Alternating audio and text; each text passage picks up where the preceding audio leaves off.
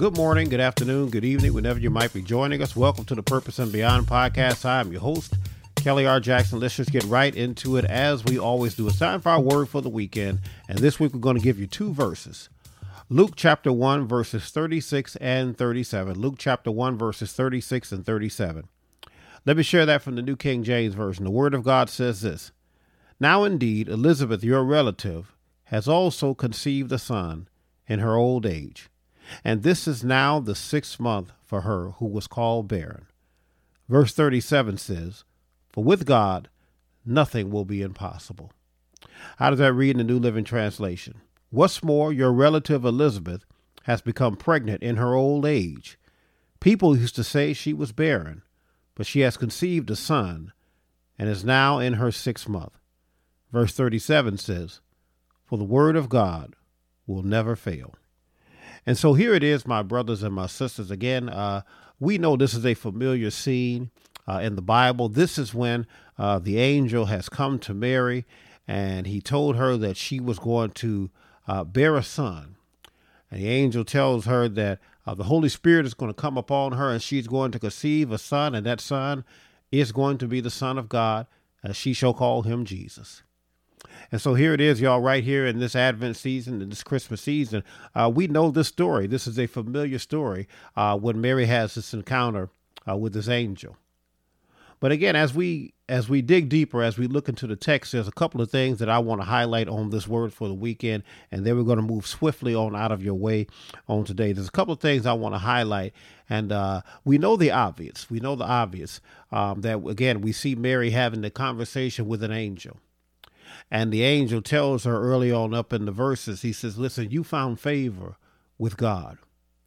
And so right away, he makes sure that she understands this is the favor of God. The favor of God is on you. This is the grace of God. And favor of God, by the way, is unmerited. There's nothing that we can do to deserve it. So there was nothing that Mary did that was so special that caused God to choose her. She simply had the favor of God on her. So I want you all to hold on to that, by the way. That's a little extra there. Hold on to that. When the favor of God comes upon you, don't ever think that God couldn't have chosen somebody else. When the favor of God comes upon you, you should consider yourself blessed because God did not have to choose you. But we know that the favor of God came upon Mary. And as we've already mentioned, the Holy Spirit came upon her and she conceived a son. But one of the things that I think we often overlook in this text is also what God did with Elizabeth. Now, some preachers, some scholars have always made sure that we understood that the Bible says that, yes, Mary, even your cousin Elizabeth is pregnant. And we know that baby is to be John the Baptist. He's the forerunner for Jesus. He was a forerunner in terms of this miracle. And then he was a forerunner when he got here. And so the Bible says to Mary, it says, your relative has also conceived a son. And if you watch what the text says, it said, in her old age, she has conceived a son. She who everybody thought was barren has conceived a son. And she's already in her 6th month. And so what's interesting to me, my brothers and sisters, what's interesting about this moment here, again, we know what happened with Mary, and we'll talk about that in just a second before we close out. But what's interesting about this situation is that God is bringing fruit out of a dry season. That God is bringing fruit. God is producing in a place where people said that there can be no more production. God is allowing something to happen when people had thrown in the towel. God is allowing some things to happen in Elizabeth when people said she's too old, when people said she can't carry it, when people said she can't even fulfill purpose anymore. Or we have determined that at this point in her life, this is what her purpose is supposed to be. There's a lesson for you and I right there, my brother, my sister, is that with God, anything is possible, as the text says here. But there's a lesson for you and I, my brothers and sisters, because sometimes people have decided what you can and cannot do. People have decided based on previous experience and previous situations with other people what you can and can't do.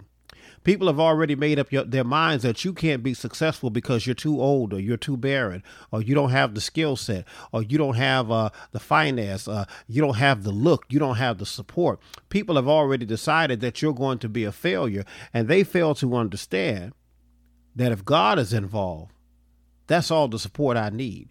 If God is involved, he knows how to bring fruit out of a dry season.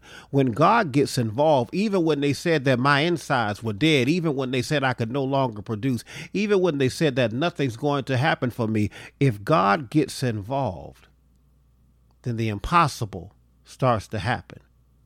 It seems impossible at first. It seems like it can't happen at first.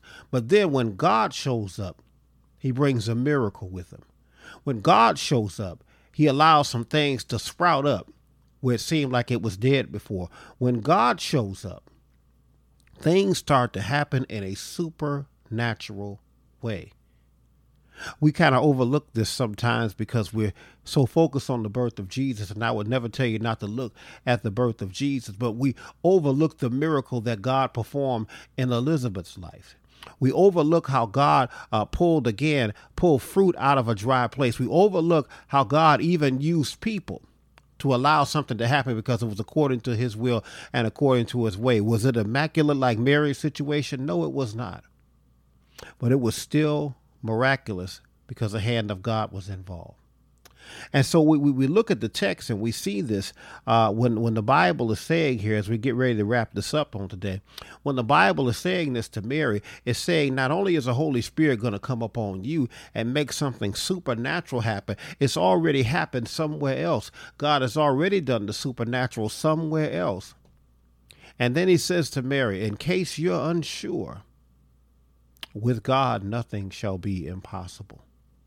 I love it how the New Living Translation says it. I'll give you this in closing and then we'll move out of the way so you can get on with your day. I love it how the New Living Translation says it, though.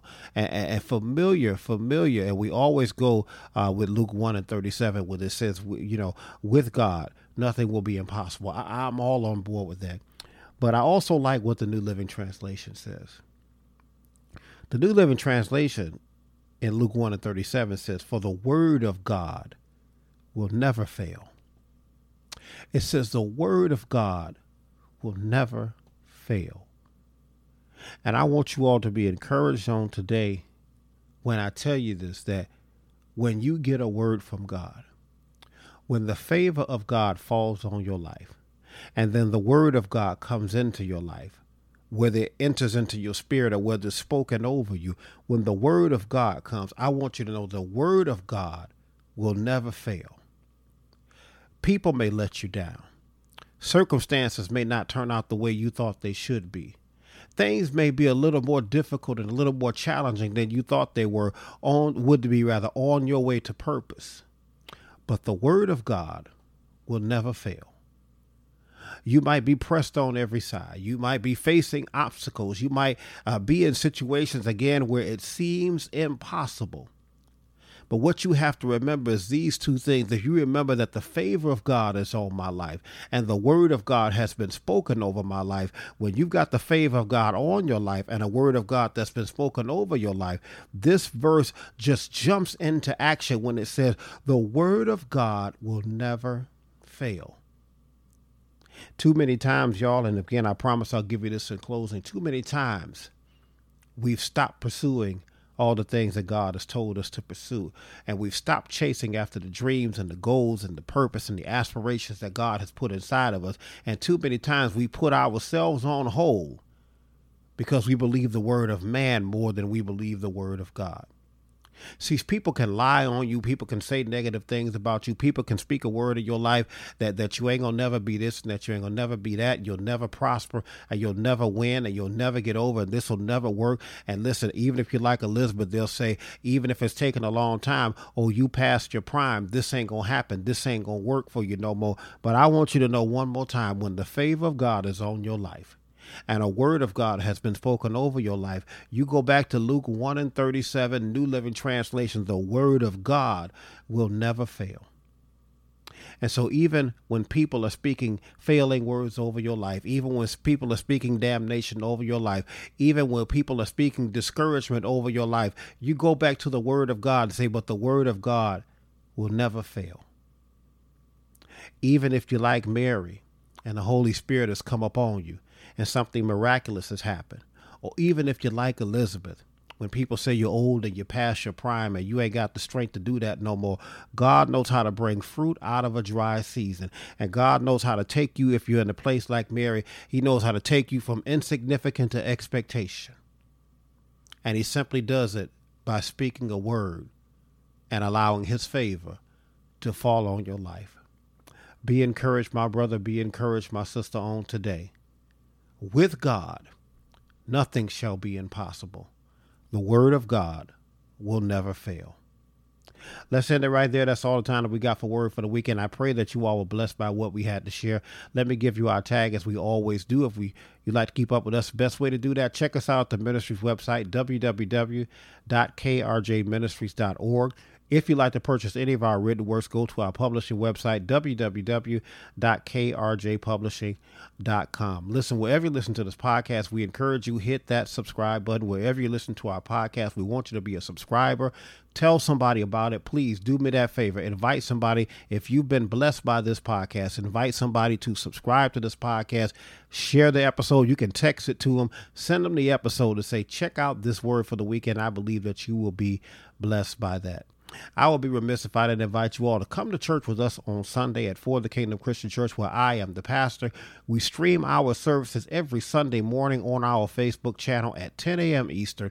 Every Sunday morning at 10 a.m. Eastern on our Facebook channel. Find us on Facebook, For the Kingdom Christian Church. Search us out or search at FTK Church. You can even find us on YouTube. We stream it there as well. Find our YouTube channel, For the Kingdom Christian Church, or search FTK Church and subscribe to our YouTube channel. We would love to have you come and worship with us on Sunday morning. If you're in the Detroit area, check out our Facebook page to find out where you can come and worship with us on Sunday morning. Again, we would love to have you in worship with us on Sunday. That's all the time that we got for Word for the Weekend. I pray that you all were blessed by what we had to share on today. God bless you and God keep you is my prayer as always. And we will see you all on next time. Be blessed.